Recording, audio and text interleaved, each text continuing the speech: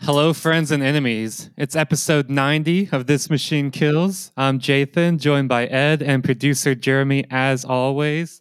We gotta get back in this podcasting groove. We took a couple weeks off of recording, coming back from break, fresh, ready to go, having to set things back up again, remembering what it's like to podcast again, and you know, we took a couple weeks off so we could refresh, recharge, but now we're entering August, and this is TMK Sweeps Month. I'm gonna give y'all a little preview of what's to come because we got some big stuff happening this month. You gonna want to subscribe. You gonna want to listen. You gonna want to tell all your friends about it because it's popping over at TMK now. So we got a great episode coming up today. We're gonna talk about a little, some news stories that we missed, that we didn't get a chance to talk about. We're going to look at that big report in Motherboard Vice about ShotSpotter just to start things off. But then we're going to really dive into a big topic right now around precision agriculture and smart farming. But that's just the TMK boys hitting you with a nice easing back into the month, this week. But coming up later this month, next week, we got hyper visible Chris Gilliard on Twitter, who just one of the best watchers of the watchers around. Nobody around that keeps a closer eye on what's happening in surveillance, thinks more deeply about surveillance. So that's going to be a really fucking banger episode, talking about luxury surveillance, this amazing concept that he's come up with, has written an essay about. That's gonna be a really fun episode. Then the week after that, we got Taylor Lorenz coming on, the queen of the creator economy. Nobody watches the creator economy closer than Taylor Lorenz. Nobody makes the fucking dirt bags and scumbags in Silicon Valley more angry than Taylor Lorenz. That's gonna be so fun, and that's an episode that's a long time coming. And then you thought that was it? Oh, you thought no. And then after that, we're gonna have a friend of the show, Salome Viljoen, back on with Meredith Whitaker to talk about me, Salome, and Meredith wrote, if I do say so myself, a really good piece in Nature. Thank you, fam. A really good piece in Nature, arguing why data should be treated as a public good and managed by public institutions as this kind of collective resource. So, taking it out of the hands of private capital and putting it in the hands of the collective for democratic governance of data. That's going to be a really, really fun episode. Just diving deep into that, diving deep into all the stuff that was left on the cutting room floor around like data construction, around these, legal and institutional responses to data. I'm sure we'll talk about things that the FTC and Lena Khan is doing as well, because, there's some real possibilities here around the things that we argue need to happen in our Nature piece, actually getting put on the pathway towards happening. So that's so we got the rest of this month is just gonna be straight banger after banger after banger. We come back from break so that we can hit you even harder. It's gonna be great. these are people we wanted to have a long time now to talk about specific things. We had an idea early on to talk with Taylor about the political economy of the creator world, because I think that's how the structure of agencies, of houses, of the geographies and the networks of talent and management structure, the real material, and also the ideas around and the social and the cultural realities that these influencers move through, right? And what gets replicated and what doesn't. And Chris, we've wanted, like you said, the luxury surveillance essay is really great, and Chris has been doing really great analysis also on this work, and also like a lot of interesting ideas that we can talk about too, with like in terms of stuff you can just do in your everyday life, and thinking more also about things you can do in your everyday life to jam or undermine surveillance or denormalize it. I think one of those easiest examples is the fact that Chris does not put his picture up, right? Does not participate in like video chats for any of these for communications online. That's and like clearly if you ask, we'll explain that is because like there's really no need to normalize the idea that your image should always be accessible and present, right? To some audience that you don't really even know the composition of without your consent. That's like a small move that in of itself I think is a huge idea and needs to be embraced more and thought about how else to apply it, right? And like you said, the group that we're going to be having on at the end of Sweeps month, this idea of data as a public good, I think also even among the people who accept it, there hasn't been like really a lot of articulation, except in a few ways, about what that looks like, or the articulations veer way too close to commodification. And I think it's going to be really exciting. And y'all should really read the essay if you haven't already, in Nature, The Common in Nature, because it is like a good thing to think about and let, what's the word? Fester in your mind, but fester sounds like negative. Or the positive version of fester in your mind, right? Germinate. And ahead of the conversation that we're going to have with everybody. And then on the premium feed as well, because this is all going to be free because we want you guys to have that. We want you guys to have access to these awesome conversations we're having with these guests. But then on the premium feed, we're going to be wrapping up our book club of Langdon Winter's Autonomous Technology with the last chapter, chapter 8. And this is I think the best chapter of the whole book, because this is and what should we do about it? How should we think about it chapter? And this is where Winter is coming out with these ideas of technology as legislation, which is hugely influential. We've talked about it a lot, right? Understanding technology as a political phenomenon, as a form of legislation in life, in the way that a lot of technologies have more effect on our lives, on structuring our lives, on governing society than most laws ever do.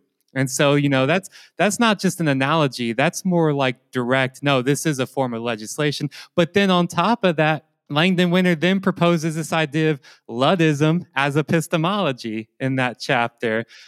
Something else. I think when we discuss that chapter, you will see you'll see the ones and zeros of the whole TMK ethos emerging from that one chapter in this book from 50 years ago. So that's going to be sick. And we're just going to have a lot more discussion in depth coming. And then I think we will probably, I'll say it now, we're going to cap the month off with, Ed's got a big investigative piece that's coming out soon, looking at the crypto casinos. And I think we're going to cap the month off with a discussion of all the investigation and reporting Ed's been doing for this big story that's coming out. So keep your eyes peeled for that. Keep your ears to the TMK feed. August is just, we haven't even reached our peak yet. August is sweet, right, baby. Right, so, it's gonna be great for free. So much good stuff for free, and so much even better stuff for only $5 a month at patreon.com/thismachinekills. A bargain at any price. Right. If we say so ourselves, right? I think that's a pretty good bargain. I think we need to move on before we start becoming capitalists. Before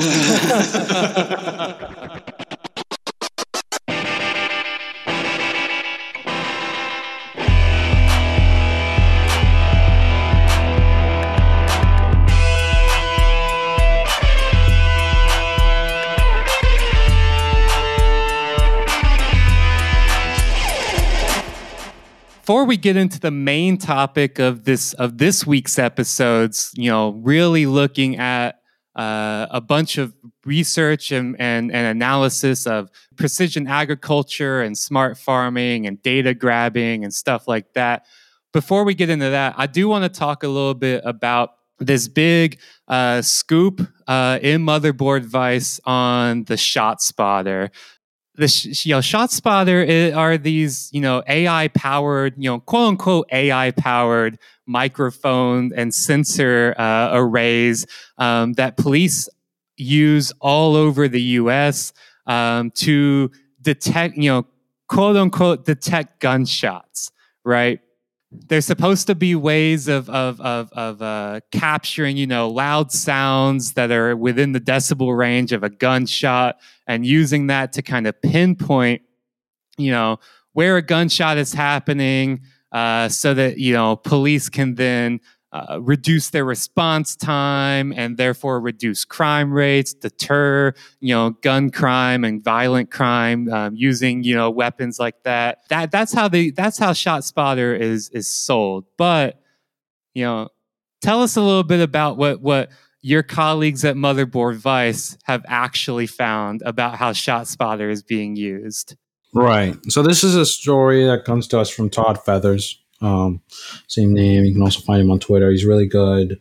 Freelancer and reporter in this space, writer in this space about surveillance, right? And all the sort of nonsense that goes on with surveillance. That works with us pretty closely. And the report, the writing that he does here is basically that in Chicago, right? Using Chicago as an example, but then zooming out in Chicago, prosecutors have, they had a case against someone insisting that they murdered this 25-year-old, that they shot him in the head, right? And in actuality, the evidence that was used to prove he was he did so, right, was false. And was like falsified evidence, right? And so to back up a little bit, right, and also to add that this implicates other convictions and other cases, right, that are pending or going to be pending, or that might be overturned because of this fabricated evidence, right? So last year, right, you find the story kind of opens up talking about this 25-year-old Safarian Herring, right, who was shot in the head. He was dropped off at St. Bernard Hospital in Chicago by a man. And then 2 days later died. And so the police charged the man, a 64-year-old Michael Williams, with the murder, saying that he was the one who shot Herring. Williams said that Herring was hit in a drive-by, and so a key piece of evidence in the case is video surveillance footage showing Williams' car stopped at the 6300 block of South Stony Island at 11:46 p.m. And that's the time and location where police say they know Herring was shot, right? The only problem is that that's not true. That night, 19 ShotSpotter sensors detected a percussive sound at 11:46 p.m. and determined the location to be 5700 South Lakeshore Drive, which is a mile away from the site where prosecutors say Williams committed the murder, right? And so the company's algorithms initially classified the sound as a firework. And that weekend had seen widespread protests in Chicago in response to George Floyd's murder, and some of those protesting lit fireworks. But after the 11:46 p.m., alert came in, a ShotSpotter analyst manually overrode the algorithms and reclassified the sound as a gunshot. And then months later, and after post-processing, another ShotSpotter analyst changed the alert's coordinates to a location on South Stony Island Drive near where Williams' car was seen on camera, right? And so this immediately undermines the prosecution's case, right? But it's also opened up or revealed to us that there's a pattern that's been going on, right? Because, well, first of all, ShotSpotter is used pretty widely, right, in Chicago. I think the report said that it's about 21,000 alerts each year in Chicago, right? And it's in use in 100 cities. but a review of the cases there, a review of the court documents for the Williams case, and then other trials across Chicago and New York State, and then testimony from the expert that ShotSpotter uses the most, their favorite expert witness, shows that the company's analysts are basically regularly expected to and asked to modify alerts at the request of police departments, either changing coordinates or reclassifying sounds so that they show gunshots where they need them to be to support flimsy accusations, narratives, for, ideas about what actually happened, right? And so all of this is compounded by the fact that you can't really, it's incredibly hard to review this, these reports, or to dispute them or to challenge them. And at every step of the way, in retrospect, it looks like the state has been lying actively to defend police departments, or that police departments have been lying actively and not telling anyone that they've been fabricating and modifying evidence that they're using to prove this person did a crime or that person did a crime. In fact, and one thing I should add is that when confronted with all this, one of their vice presidents said a really kind of ridiculous thing, right? So this is a senior vice president for marketing and product strategy at ShotSpotter. And he said, the company has no reason to believe that the prosecution's decision, to undermine or to, withdraw that evidence says that the technology is bad, right? And in fact, he's saying that even though it's been admitted in like 190 court cases, that you shouldn't really trust the data, right? He says whether ShotSpotter evidence is relevant to a case is a matter left to the discretion of a prosecutor and the counsel for a defendant.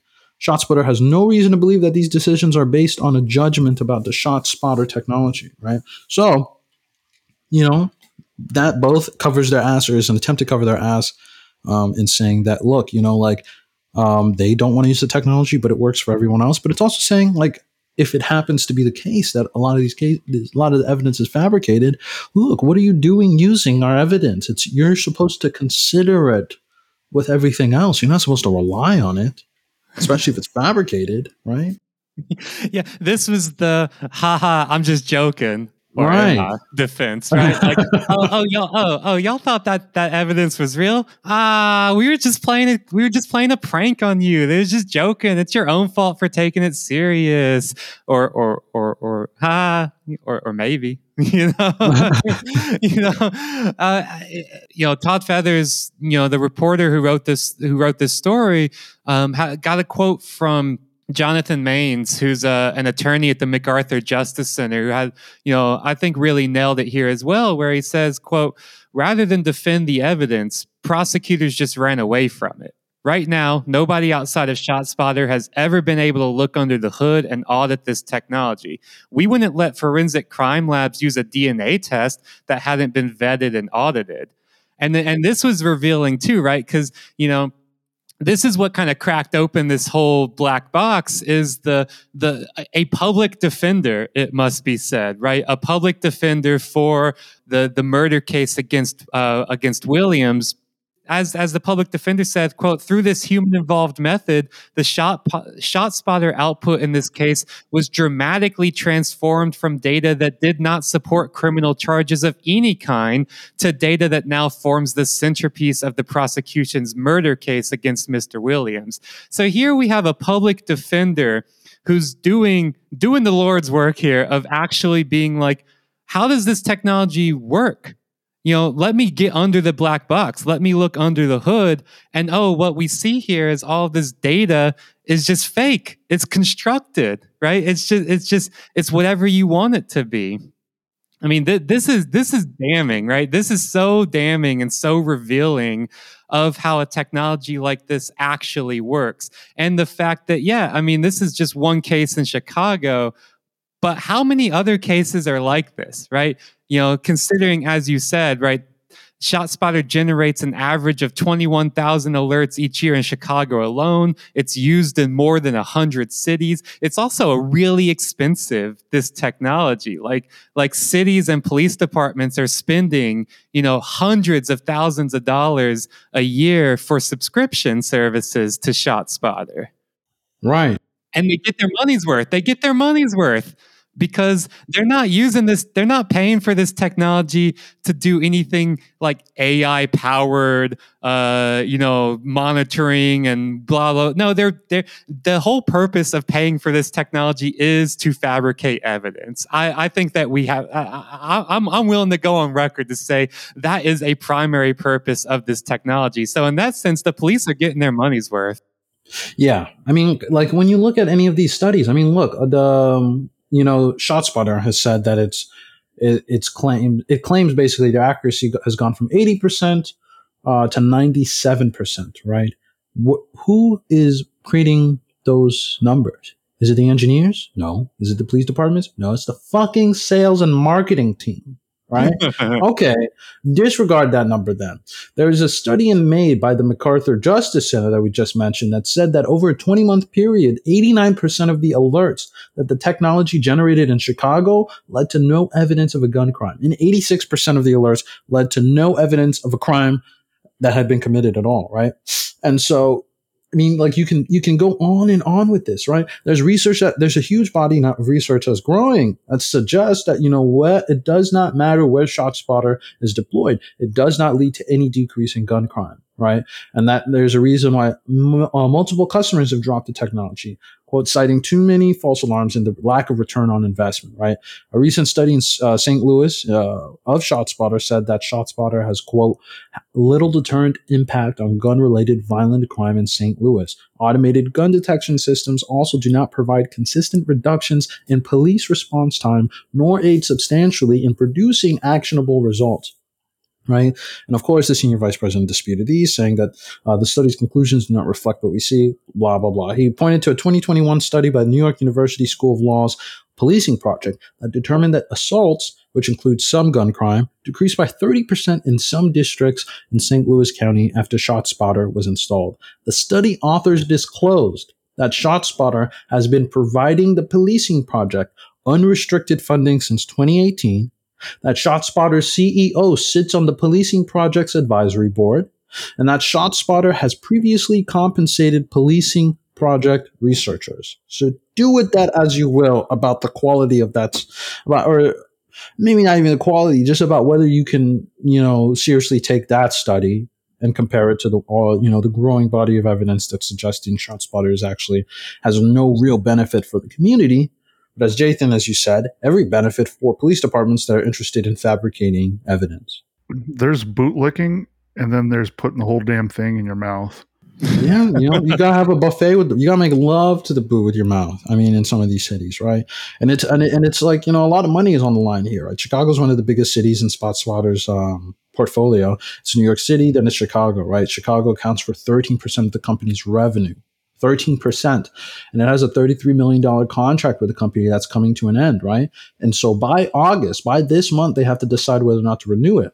It's going to be a little hard to renew it, right? If there's public sentiment that it's bullshit and that it's actually fabricating evidence. And that this is also a problem because at the same time, there's new research coming out. There's, as Todd writes, there's new research, a rise in shootings, cases like the Williams and Godinez, which was another trial in which ShotSpotter fabricated evidence. New York State, and tragedies that have promoted renewed criticism of the technology. It was a ShotSpotter alert in the early morning hours of March 29th that dispatched police to a street in Little Village, where they eventually shot and killed 13-year-old Adam Toledo, who was unarmed at the time. That and other recent events have sparked a new campaign by community and civil rights groups in Chicago calling on city officials to drop ShotSpotter, right? I think that as we've talked before on the show, especially about the connection between, large technology companies and police departments, a lot of the time, when you really sit down and look at the deployment of technical systems, they don't actually reduce crime. And they're using data that in of itself is racist, right? Because it bakes in segregation and it bakes in inequality, whether it's access to resources, access to education, access to social support systems, access to housing, all of these things that, in of themselves reduce crime much more, right?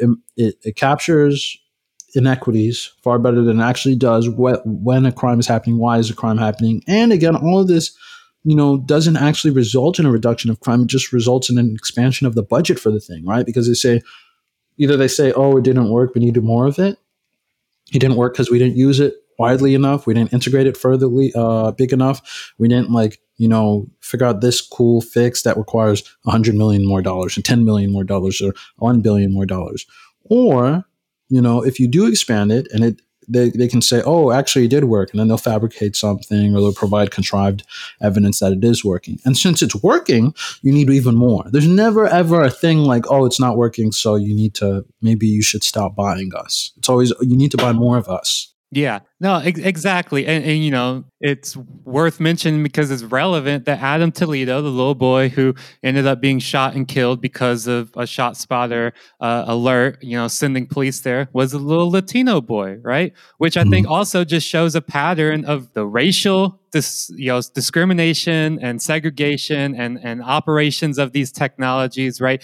We don't know, right? We don't know because we don't have access to the data, but just ask yourself, do you think the shot spotter sensors are equally spread out throughout white and upper class neighborhoods? Oh, we do know in Chicago.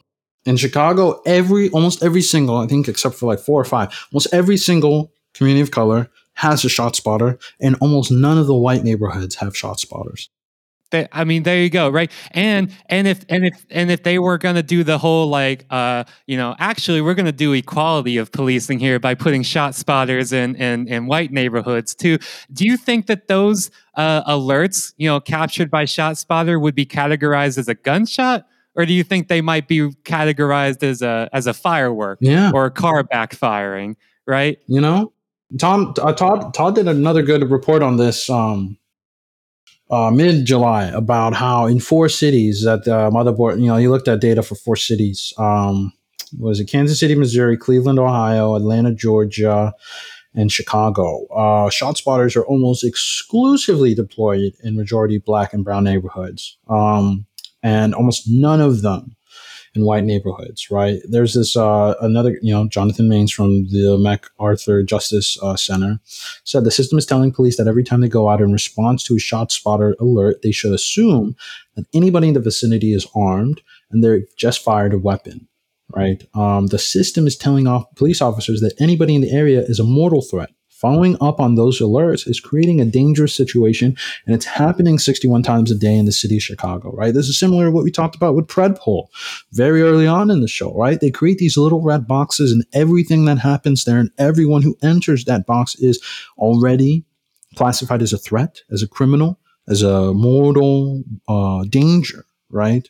A potentially fatal danger to the police officer, no matter what they're doing, right? And speaking of Predpol, I learned, after tweeting about this from Aaron Shapiro, who's a professor of technology studies at UNC and has done a lot of really great work on urban policing and predictive policing and things like that. I learned that ShotSpotter bought HunchLab, and HunchLab is another one of these companies, another one of these predictive policing companies that famously not only uses past crime rates and stuff like that to predict future crime rates, but it also looks at things like the phases of the moon. It tries to incorporate all possible data to create, as their fucking name says, hunches about where a crime happens, but then selling it as prediction, as foresight, as some kind of crystal ball. That right there is fucking telling as well, that ShotSpotter bought one of these major predictive policing startups and rolled it into their company, right? So it's all just a fucking ecosystem of violence. That's what it is, right? It's this ecosystem of violence smuggled through data. And pour one out for the fucking bozos out here who repeatedly assert that, actually data is an objective measure of truth and unbiased reflection of reality. Therefore, if the police are smarter, then they'll be fairer and more just. Of course. No. But wrong. These are the same dickheads that say that, well, if companies made more money, then they would pay their employees more money. Right. Right, as they always do, as they always have. It's just like you should give law enforcement the benefit of the doubt. They're doing this in their best interest. No, they're fucking roving packs of gangs with badges and guns who think they can do anything they want, and then they've got ShotSpotter who will corroborate any information they want to justify anything they do. I mean, quite literally too. There's been some good reporting. I forget the woman's name. I'm so sorry, but a young Latinx journalist in Los Angeles who's been doing a lot of interesting research and reporting on the sheriff gangs in Los Angeles, where the sheriff's departments actually do have these internal gangs. That operate like gangs, like they have patches and colors. They jump people in. They require people to kill other people in order to be members of the sheriff's gang. And so quite literally packs of roving gangs. Oh, also her name is Cersei Castle. Cersei Castle, thank you. So I mean, her research and reporting on the sheriff's gangs of Los Angeles are amazing and also very harrowing. She quite literally has to wear a bulletproof vest and has to hire bodyguards to protect herself because she has a target on her back by these sheriff's gangs for revealing this information, for doing this reporting and this research. Going back to these bozos who think that data is some kind of like raw resource that you find, you just stumble upon it in the wild and you just be like, shit, I just found this whole this vein of untouched data here. And I can't wait to find out all the truth it holds, right? Right. It's like, no, what the ShotSpotter case shows us through and through is a very simple fact that is very easy to understand, yet goes so often misunderstood or overlooked, is that all data is constructed, right? Those who control the data pipeline, the creation of data, the analysis of data, the implementation of that data, those who control the data pipeline can and often do create and emphasize the data that fits their own interest and their own goals, and delete or ignore the data that does not, right? This is confirmation bias taken at the scale of big data. But this is not hard to understand, that all data is a construct, but to understand it, it requires thinking about the politics of data to see it in action. And that's what the ShotSpotter case really shows us here. Right. I mean, and they understand it, right? I mean, they understand it. That's why they're eager to use data as a weapon, data as a tool when in suit, because they understand that, modifying it is easy enough to achieve some outcome, right? Whether it's throwing someone in jail, right, or successfully arguing or making a case for the expansion of this technology or patrols in this area or what have you, right? Because data is not some objective measure. It's generated and it's constructed, like you were saying. And in these instances, when they needed to be generated and constructed to suggest one thing, they do it. And a lot of these tech companies, they pretend that they're neutral arbiters. They pretend that they're just places where people go to connect. They go to exist. They go to perceive each other. They go to buy or to sell services and goods and information. When in reality, it's a topography, right? There's all sorts of layers.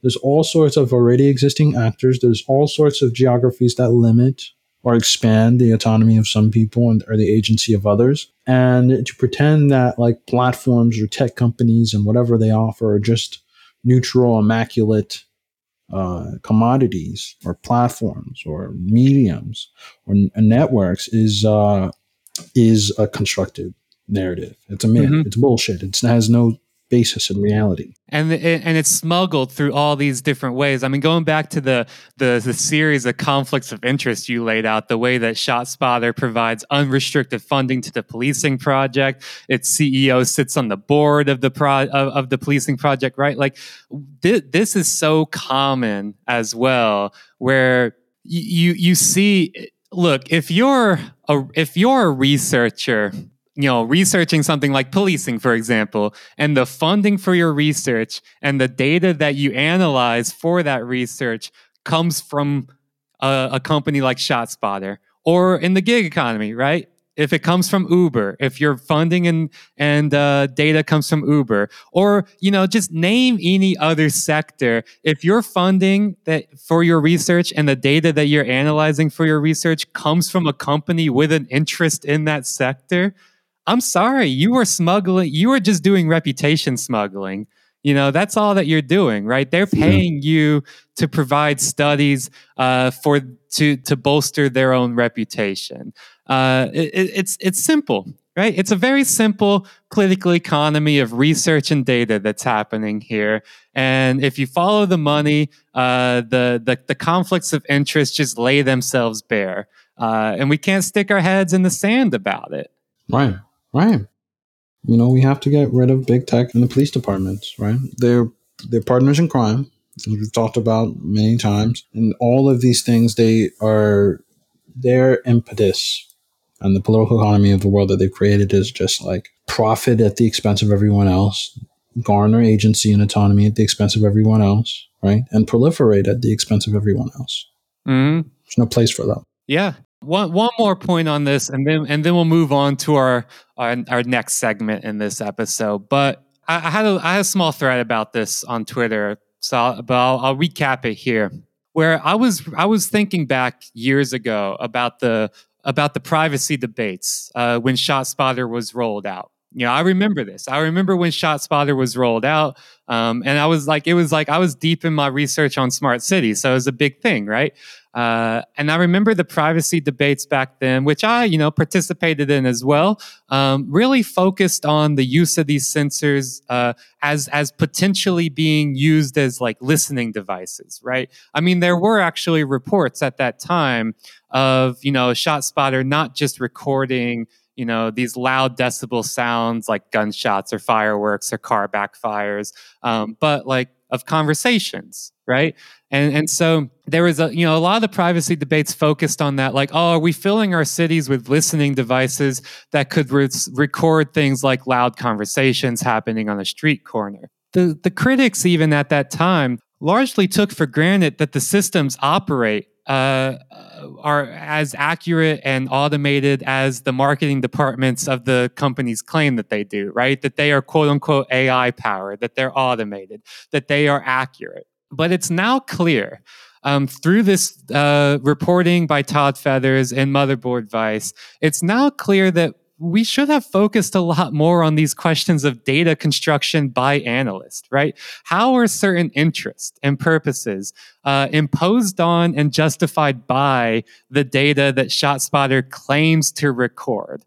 If we think about this, what's even more worrying than a bunch of sensors spread throughout the city? It's their forensic use as pretense for fake evidence, right? Mm-hmm. It's not just that we've got these sensors spread throughout the city, but they are, through the magic of data, creating, fake evidence, fake recordings, or modified recordings from thin air. And, this to me raises a number of questions, which I think also gets, we unlocked the Potemkin AI episode last week. The ShotSpotter case raises a number of questions that we talked about in that Potemkin AI episode around like what claims about how systems operate now are we taking for granted, right? How are our current debates about technology and politics built on faulty premises that obscure the real processes and politics at play? I think these are still very serious problems. I think that there is still a serious problem of critics of technology largely taking the marketing of technology for granted as true, as true representations of how these systems operate. But the reality of the fact is that ShotSpotter, like so many other things that we talked about in our Unlocked episode, is also a form of Potemkin AI.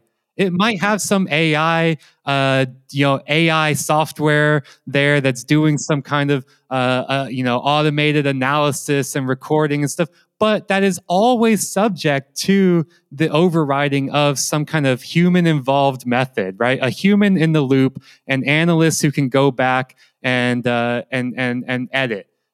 the recording, edit the coordinates, edit that data to present a picture of reality that they want or that the police want, right? I mean, I think these are still very serious problems that we have to confront when we look at the politics of technology and the processes of these systems, right? If you think the purpose of a technology like ShotSpotter is to reduce crime rates or police response times, rather than give police another source of data to warp for their own ends, to create their own vision of reality, then buddy, I've got a ticket to Mars to sell you. All right, Yeah. and jump in my DMs and I'll let you know the price. 28 million would be my price. I don't know what Jathan's going to sell it for, but $28 million is what I'm asking. We went long on that, but it was worthwhile. I mean, Right. it's just amazing reporting by Todd Feathers there and Motherboard Vice. More of that reporting that we need, really cracking open the black box of these systems to show what not a bunch of arbiters of truth and AI and automation and advanced technology. Nah, it's the same old shit of conflicts of interest, of certain values and purposes being superseding others, right? Of people changing the pictures of reality to fit what they want it to be. Exactly, right? And that's how it's going to be for a while until we get rid of all these shit, or at least shift ownership of it, right? That's right. Yeah. I mean, the takeaway from the ShotSpotter investigation is not like, oh, wow, what a neat technology. If only it had more oversight and accountability built into it. Right. Nah, the takeaway is fucking tear that shit out, right? Dismantle it, deconstruct it, grind it into dust. We don't need it. It's an economy of violence.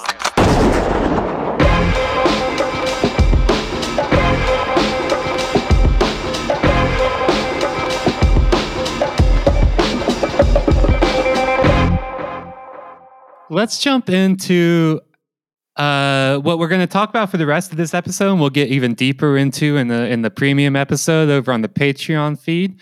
I think it's worthwhile to focus on something that we haven't really talked a lot about, but is a huge sector in smart technology and a lot of these things that we've talked about, the political economy of technology around agriculture and farming. I've been reading for a few years now these journal articles really looking at this concept of precision agriculture and the technopolitics of it, the political economy around it. From this, I really want to give a shout out to the work of a geographer at Maynooth University in Ireland named Alistair Fraser, who since about, at least on my radar, since 2018, has been writing a series of really great essays looking at precision agriculture as this new, what he calls a form of data grab, right? In the kind of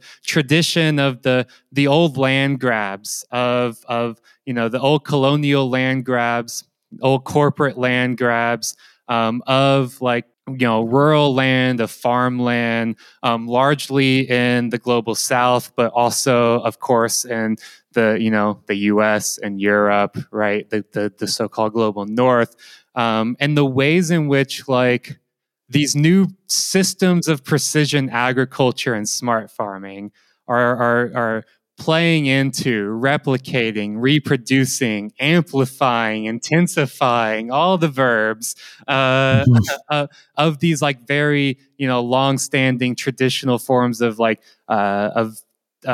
value grabbing, of land enclosure. I think it's worth talking through some of Alistair Fraser's work on this, bringing in some other stuff to kind of give us a primer of another sector that is being subjected to a lot of these same kind of logics and political economies that we talk about so often on TMK. I mean, this shit is global in scale, right? There's just no part of the world that has been left untouched by these technologies and by the politics embedded in them, by corporations that increasingly see themselves as quote unquote tech companies, or where data is the business model, right? All of them, sadly. And I think it's also really interesting.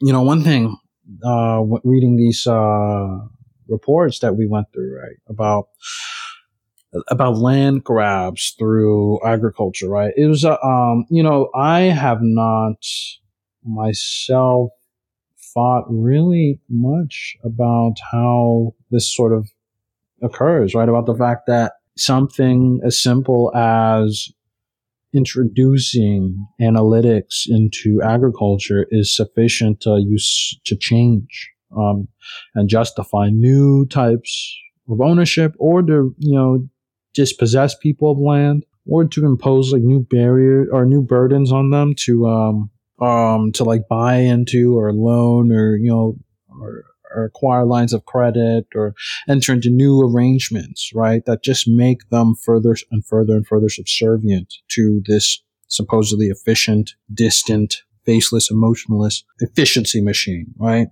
Mm-hmm. That is growing at the expense of their own livelihoods, and at the expense, honestly, of like the ecology, because as we'll talk about, right, it's not really clear that any of this is really going to help long term with climate change, as some of them suggest, is increasing food production so much as like more hordes of data to one day be analyzed and commodified contribute to the nightmarish apocalyptic doomsday scenario of nature being an asset in the fucking market. One of Ed's bugbears, as it should be as it should be all of our bugbears, and we will absolutely be doing an episode focused on this idea of nature as an asset. I just see red when I think about it. That's going to be an angry episode. We got that one in the works, and we got a perfect guest, a political ecologist and friend of mine. Give him a shout, Patrick Bigger, who's done some of the best work on this idea of nature as an asset, right? As a new asset class. That's how we're going to solve climate change, Ed. We're going to solve climate change by making nature into an asset. I saw this meme and Jeremy just referenced it in the chat where it's a human talking to a gorilla and the human's like, oh, you're so stupid. You just like bananas. And then the ape is like, you're the only animal on this planet that pays to live. Oh, God. I think about that all the time. Oh yeah. Oh. So, Alistair Fraser, talking about this uptick of precision agriculture. This is something that's been going on since like the 90s, right? I mean, and in short, it's like, precision agriculture is the use of all the kinds of technologies that we talk about constantly on TMK, but used for farming and agriculture, but of course at these like massive scales. As he describes it, as Fraser describes it, quote, many of these developments use complex algorithms, lines of software code, proliferating sensors, and numerous computational models to generate, crunch, build on, and roll out data about human agricultural practices, the lives of animals, and the biophysical qualities of land. Sent to the cloud and then stored and manipulated in data farms, in essence, warehouses storing data on computer servers. This new source of information about food production excites commentators on and observers of food production systems, and even leads some to anticipate that precision agriculture and big data will be the next driver of the next revolution in agriculture.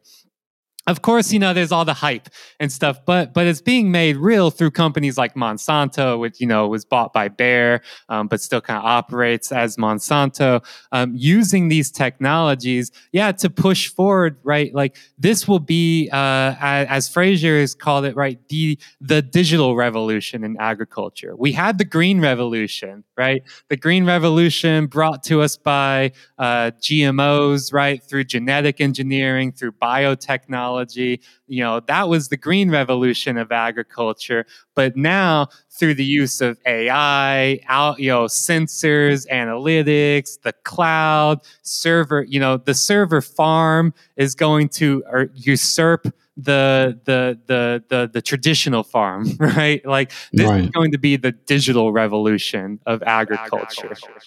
The political economy of this is really interesting. I mean, spoiler alert, it mirrors everything we've ever talked about when we were like, what do you need to think when you hear the word digitalization or digital revolution? Right. Privatization Right. by large corporations, right? Mm-hmm. It's hard to imagine. I mean, even if you just think about it for a second, I mean, it's hard to imagine anyone but a corporation doing it because the way that it's run today, I mean, the only ones with the capacity, right, to carry out some massive project that digitizes everything are private corporations because of how much of all this infrastructure, from the computational infrastructure to the analytic infrastructure, is privately held, right? The state can't do it. The state doesn't even own the resources. In fact, most businesses don't even own the resources. They lease them from a few major companies that already dominate most of the economy, it's just privatization no matter what type of gloss they put on it. And I mean, this also makes me think as well. I think it was April Glazer at MSNBC had a story a month or two ago now about how Bill Gates has been through like these multiple layers of shell companies buying up a ton of farmland throughout the United States, just accruing massive amounts of farmland. And it's like, why? Why would Bill Gates have an interest in this farmland? And Yeah, it wasn't, well. boy, nothing. There's no good answers to that question of why Bill Gates would want to accumulate massive amounts of farmland throughout the U.S. But as Fraser's reporting also kind of throws in context in terms of like precision agriculture and the massive kind of uptick of these big computational systems and data systems in the management and operation of farming. Microsoft has been making a big play in this. These big infrastructure companies have a big stake to win through this, by providing that computational and data infrastructure that all farming will have to be built on, right? They by owning the server farms, they will own the food farms. Yeah. One dangerous thing, or one thing to think about, or that maybe isn't thought about also, is like this digitization or this privatization by digitization also not only creates privatization because they're the only ones who own the infrastructure, but then they become the only avenues in which human beings can actually interact with it. Because if you privatize it, then by what right does a citizen have to look at the data, right? And that's especially concerning when it deals with food, right? And the production of food, and the supply chains of food, right? And the quality of life for farmers, right? It is incredibly concerning if now the only way you can really look at this data, the only way you can contribute to it, the only way you can look at the algorithms or the software code or the sensors, right, or the computational models, right, all of that. The only way you can do it is by working for the company, right, or presumably signing a Byzantine non-disclosure form or some other sort of barrier impediment that makes it impossible for any real public oversight or democratic control of something as basic to humanity as it's fucking food. Yeah, and we should say up front as well, right? We don't have some romanticized view of farming happens through some small landholders who are farming food, and some or some traditional sense of like a family farm with a male household led by the man of the house, and all of this like Little House on the Prairie shit, right? Like, no, farming is like a highly industrialized thing. But what we are seeing here is not only that on top of that industrialization is a digitalization of it, which brings in a lot of new actors, right? A lot of new interest, a lot of new technologies that are being used to further dispossess people of information, control, the value produced by farms and the food, right? I mean, it's just as you just said, Ed, right? It's like, no, it's not that like, oh, this is a huge revolution that, is upending some like idyllic vision of how farming operates. But it is a huge step in terms of who controls the food production system, right? And it's not only that it's further re-entrenching Monsanto's control over food production in new ways, right? And we'll get into this with the idea of data grabbing, but it's also bringing in companies like Microsoft into the ag tech sector as well, right? Giving them a huge stake in it. And I think also one of the things that this kind of lines up with what we've been talking about is when you're thinking through the way that technology is invoked, right? A lot of times the way the technology is invoked is to avoid thinking about the actual political content or the actual policy move that's going on, right? Because if it's digital, if it's technological, it's not so much that it's new, right? It's not following the old track, right? So a data grab is not a land grab. It's an optimization of the underlying asset so that it can reach productive yields that have as of yet been unrealized or some bullshit, Like it's not so much that they are, privatizing something and hoarding and concentrating the gains of it, right? It's that they're perpetually rolling out new ways in which you can access it on your own time or on your own terms, right? And renting, right, as a good example of this, right, where the technology is privatizing various avenues of your life, right? Whether it's transportation, whether it's living, whether it's consuming, and it's not actually that it's privatizing them. It's actually that you don't need access to them all the time, and so it'd be more convenient to have all of them as market transactions, so that when you need them, you pay into them, and when you don't, right? And if that means that they're slightly more expensive, it's slightly more expensive for you to go to the store, it's slightly more expensive for you to go to downtown, then so be it, because you were living willy-nilly, but everyone was worse off because something was public instead of private, right? And so I think, that in that way, right, this land grab framework is really interesting, right? Because it kind of touches on some of the things that I think get missed in discussions of Silicon Valley, right? Where we and everyone else, I think, focuses on specifically the firms, large firms, and some of their contracts with the government agencies, right? But also not thinking about maybe how, because there's been such a good job done by Silicon Valley and done by a lot of the actors that stand to benefit, like investors and VCs, of us not thinking about data as a public good, right? As the internet or as computer networks as public utilities. We're not thinking of these things as grabs or as privatizations or enclosures. We're thinking of them as like the theological endpoint of this technological development. But with land, you can't really do that, right? With land, this is an enclosure, right? Or this is like a very obvious seize of dispossession. This is a very obvious attempt, right, to come in and consolidate control of or gain new rights or force the ceding of pre-existing rights. And so it has to get masked in this language of optimization, of upgrading, of modernization, right? And that is one really interesting and great thing about this article, right? Focusing on using land and agriculture, things that like you said, these trends have been going on for decades, but also like this is something that we need to look at because it's going on right now. And it can, if we read through it, provide insights that help us also go back and with clear eyes about what Silicon Valley is doing to the things that we want public. Yeah, absolutely. I find this framework of the data grab really instructive, not just in agriculture, but beyond. I mean, this was also like this really influenced my work on the Internet of Landlords, right? This kind of like rentierism that is so rampant and such a core part of like the business models and the technological design put forth by these companies, is that a lot of it really does harken back to old forms of dispossession and enclosure of landed property, that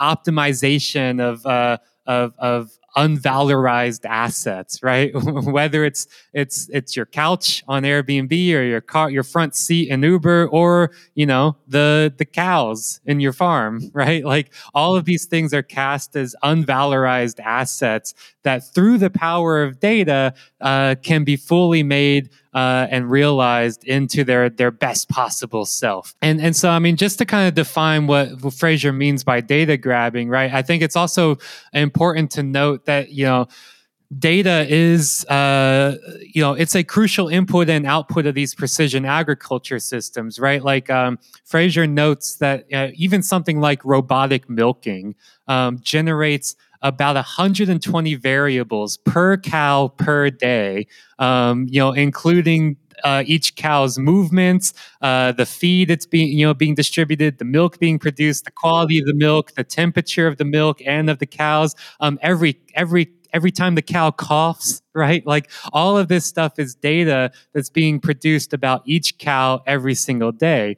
Now that's multiply that by the millions and millions or billions of cows on the planet, and all of a sudden that's a lot of data about cows, right? And that's only cows, and so like the amount of data here is just exploding, right? And that data, as good Team K listeners know, data is capital, right? Data is the primary capital of all these systems. And so as Fraser calls it, right, the data grab is a crucial step in a broader, persistent, and pervasive process whereby the activities of all customers and networks of social relations generate data with a possible exchange value greater than the sum of its individual parts, yet never receive their share of that value. Gaining control of data can, but will not necessarily yield profit, right? And so the idea of the data grab is that the owners of these farms, especially in the global South, right? Where it is, farms do tend to be owned, still at industrial scales, but it's not like Monsanto is owning farms. It's not like Microsoft is owning the farms. What they are doing is they're leasing the innovations that have become necessary, or at least sold as necessary for these farms to operate, but also to operate in a sense of like to comply with larger standards set forth by, for example, like the EU, right? So like, Fraser talks about how there's all these like safety standards from the European Union that if you want to sell your product that's sold in Brazil, for example, you want to sell like soybeans in Brazil, in the European market, then you have to comply with all kinds of standards set forth by the European Union. And how do you show that you've complied with these standards? Well, that's where precision agriculture comes in, right? Fraser talks about how precision agriculture products and services are already common in some parts of the bifurcated global South, especially on large-scale farms with capital-intensive export-oriented subsectors, right? So large farms in the global South that have export as their main kind of business models. But to comply with these big standards, that's when a company like Monsanto steps in and says, all right, well, we'll provide you with a bunch of precision agriculture systems. Not only are you going to produce more soybeans than you've ever produced before, you'll have greater yield, but you'll also have all this data that can show that you've complied with safety standards. Okay, I mean, that's great. I want my food to be safe, right? I want my food to be plentiful and affordable and safe to eat. But the data is the business model here, right? It's not just that Monsanto's like, all right, we'll sell you these, really capital intensive technologies, the tractors, the system sensors, the drone operated, GPS and territorial mapping and all of this stuff. But also, oh, by the way, we're going to own all the data that's produced by these machines as well, right? We're just leasing you the operation of the machine. Mm-hmm. We get to collect all the data. We get to own all the data that comes from these machines. And therefore, what we get to do is move that data offshore to be processed, aggregated, used in our own systems. And then we will also repackage it and sell it to Microsoft or to Amazon or to whatever other third party might have an interest in this data, so that they can use it for their own goods. And who's left out of all these transactions? The Brazilian soybean farmers, right? They're left out of all that value. They're left out of all those transactions, even though that data was created on their farm through their hard work of actually growing and producing the food.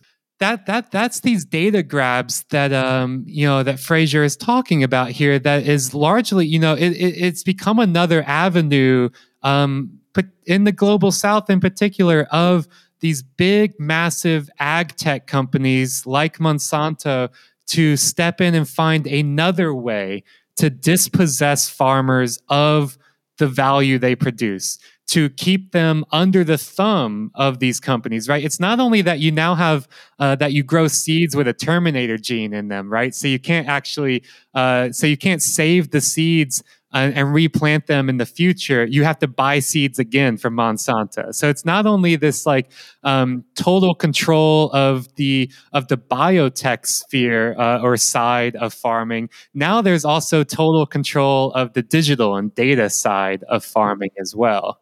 And it's also really interesting, Fraser talks about, what that might look like in the global north, right? And there's this quote that he has from the director of digital solutions, Lane Arthur, at the John Deere's Intelligent Solutions Group, that I think is really interesting about and kind of sheds light into like the language, right, that is used to dress it up. And, Lane Arthur says, precision agriculture is about getting more from each decision, each job that goes into growing the food we eat. The foundation of that is highly automated farming machines guided by software, GPS technology, and satellites. With sub-inch accuracy, farmers control the precise placement of seeds and chemicals. They spray precisely the right amount of fertilizer and harvest precisely. Sensors and IoT make those things possible. But if you kind of step back and really think about what is being said here, right, and as what you already laid out, Jathan, we know that the business model of these things is one that you're leasing most of that equipment. You're unable to repair it yourself. You're unable to really afford to own it, and instead, what you're doing is you're and on top of that, what you're also doing is you're likely taking out huge credit, right, to get access to some of the seed or the crop. You can't store the seed, right? And if you do, you're fucked because they'll sue you into bankruptcy. And even if you don't, they'll sue you into bankruptcy likely, right? What ends up being pitched as a way for you to have control over the farming process and the way for us to reap the benefits of that farming process is really multiple gates at which the companies can say, are you doing this or that? Are you giving us this or that before you pass through? Are you using our seeds? All right. Are you using our seeds in exactly the way that we express? Are you using the seeds in the fertilizer that we say you must? Are you using the seeds in the fertilizer that we say that you must in the way that you must, right? And are you fucking with the sensors and the machinery that we give you and that we say that you must use in these precise ways? And are you replacing them on the schedules that we say that you must replace them on, right? So it in reality, right, it also, the precision agriculture and the data grab in the global north, pitched as a sort of language of giving you more control. And then the global south pitched as a way of giving you more ability to be incredibly productive, right? But in the reality, what they're doing is just introducing a bunch of points at which the company can can extract more from the places that are producing more and control more from the places where the farmers are being told that they're inefficiencies, right? Or that they're antiquated methods of farming and harvesting, right? And I think that that's really like another framework that's important here. It's a data grab, but that's also like the erecting of all these gates and all these barriers and these walls and these fetters you have to pass through, and that by erecting these gates and bottlenecking the actions possible before you, you can extract even more from a worker and even more from a farmer and even more from their crop than you would before. And so in reality, it's more like precise extraction, right? Versus like actual precise production. That's exactly right. Yeah. This precision extraction is built on the data grabbing, which is itself built on this digital enclosure, right? No, that's exactly right. I mean, it all comes down to control, right? It's control systems on top of control systems. Yeah. I mean, everything you just laid out, all of a sudden these farmers start sounding a lot more like tenant farmers of some kind of Internet of landlords. Right. As someone wrote about. All of a sudden, like Monsanto starts sounding a lot more like a feudal lord, dictating how its tenant farmers operate, but doing so through the soft veneer and the soft power of digital technology and through the ideologies of yield and optimization and efficiency.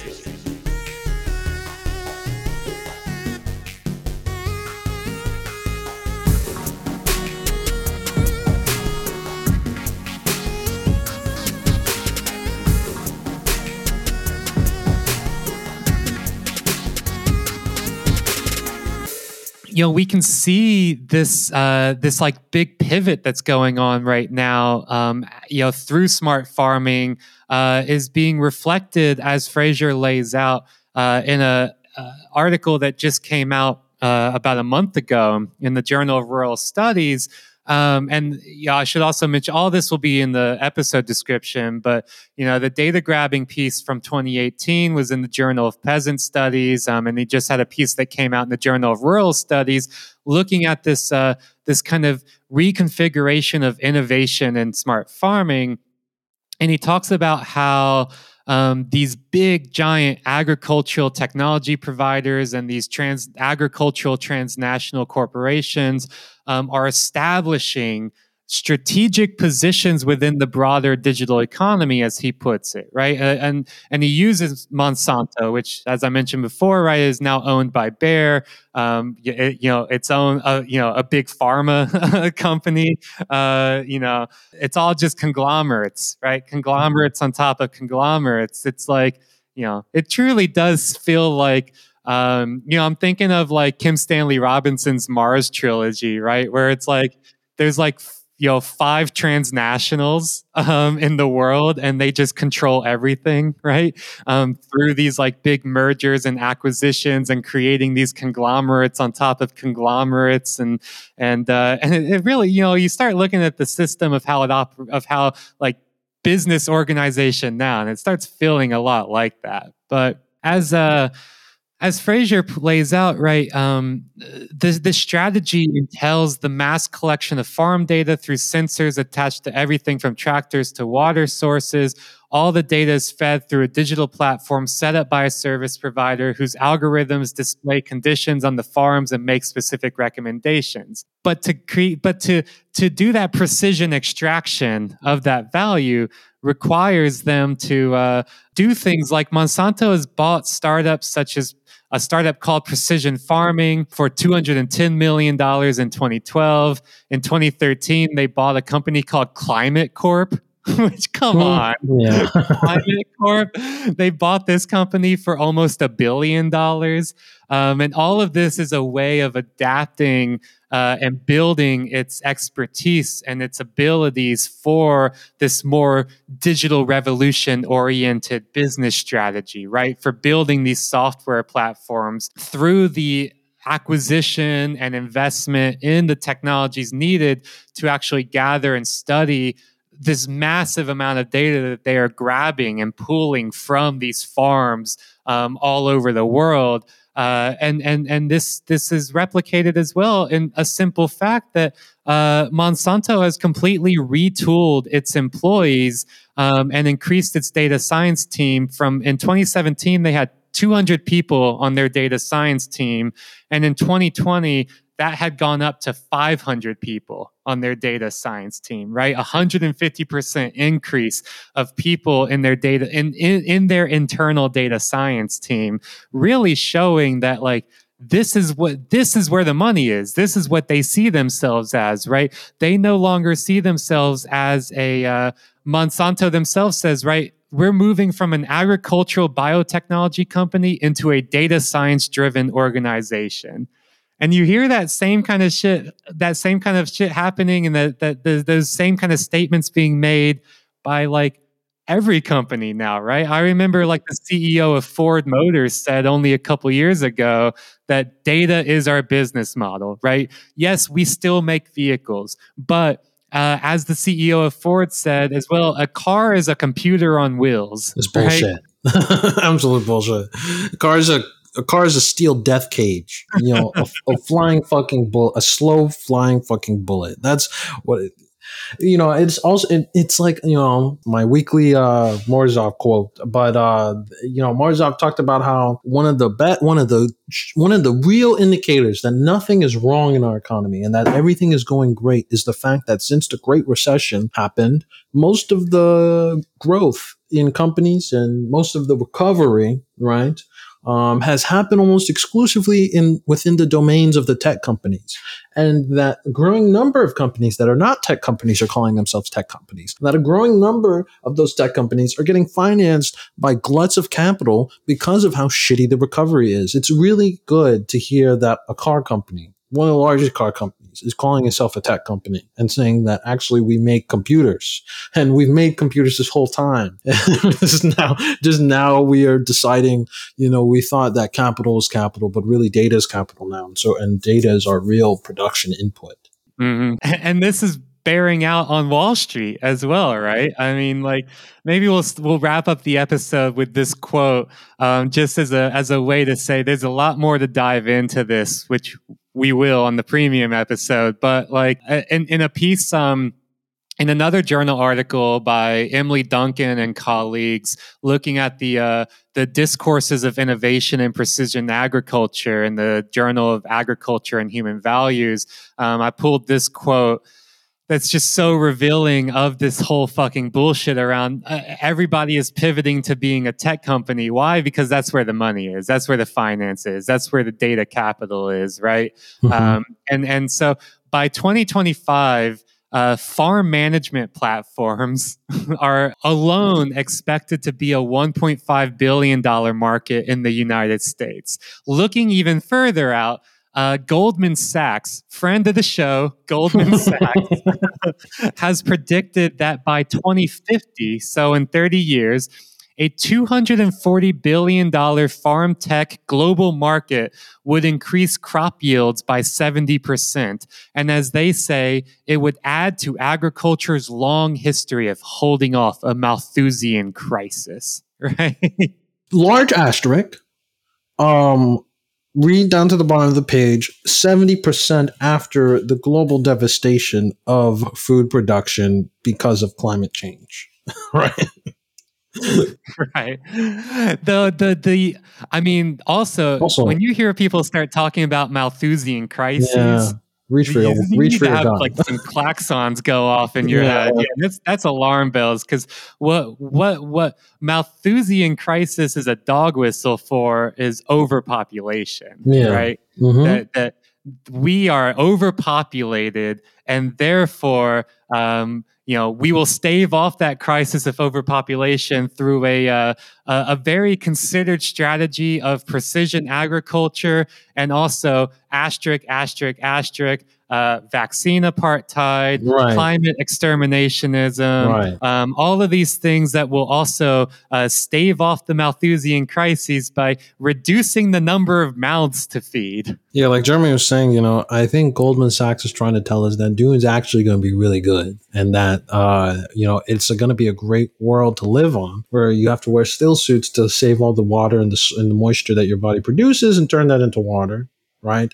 And where nothing can grow, but what does grow is owned by Monsanto or Climate Corps or whatever the fuck else Monsanto Bayer decides to spit out from its conglomerate, right? I mean, it's also really interesting that, and we'll talk more about this in the premium episode, right? But it's, the smart farming and this precision agriculture business is also like, and I think connected to other ideas that we've talked about, a line of technological development and innovation that really isn't like objectively the best way to improve food production. It's really just the way to improve capitalist capital intensive food production, right? And factory farming of a certain sort, and of like exhaustive grain farming of a specific sort, right? And of like global trade of foods that may or may not be growing or at sustainable levels, right? It's not actually asking like, hey, maybe as radical as it sounds, maybe there are some foods that are such a pain in the ass ecologically that they should not be like offered on a global market at all times in the year, or accessible more or less to everybody in the year, right? It's not actually a real it's not using a technology to really do some real thinking or disruption or rearrangement of how foods are produced. All it's doing is reaffirming and reifying the capital flows as they are right now, so that you can make your money responsibly, right? And you can grow and accumulate responsibly, and that everything continues on and nothing has to change. There's no discomfort entered. There's no real shift in your life standard, the type of food that you can eat, or the type of diversity of foods that are available to you at a market, right? Even if 50% of them are wasted from harvest to transportation into these silos or to the supermarkets, and another 50% are wasted at the supermarket, or another 50% in the home where they're not even eaten, or where they are eaten but not fully on the plate and then thrown away. I mean, forget all that. What we're here for is making sure that we can just make more without asking what should we make more of, and how should we make more of, and what should we make less of, and why. Exactly. Capitalism has one hammer to every problem, and that hammer is production, right? Mm-hmm. I mean, we have known for decades and decades that food shortages is not a problem of production, but a problem of distribution. Mm-hmm. But there is no more dirty word for these companies than distribution. Mm-hmm. It's all about production. No. The problem is more production, right? And what precision agriculture is using the rhetoric of food production to actually provide a system of data production, the real capital here, the real capital. And that's why Goldman Sachs is talking about how this is going to be a huge market, why this is something that, that is worth investing in, why the returns on investment are going to be massive, why this is going to stave off the Malthusian crisis, right? Is because what they see is production, and therefore they see they got dollar symbols in their eyes, right? Is this going to solve the problems of distribution? Stay tuned for the premium episode later this week to find the answer to that question. So, with that, we're going to wrap up the episode. I want to thank y'all again for joining us here at the beginning of TMK Sweeps Month. We've got, as we talked about at the top of the show, we've got so much great shit planned for this month and moving forward. Happy to have y'all along on the journey. So please subscribe at patreon.com/thismachinekills so you don't miss any of this hard-hitting analysis, so you can get it all in your ears. So until then, later.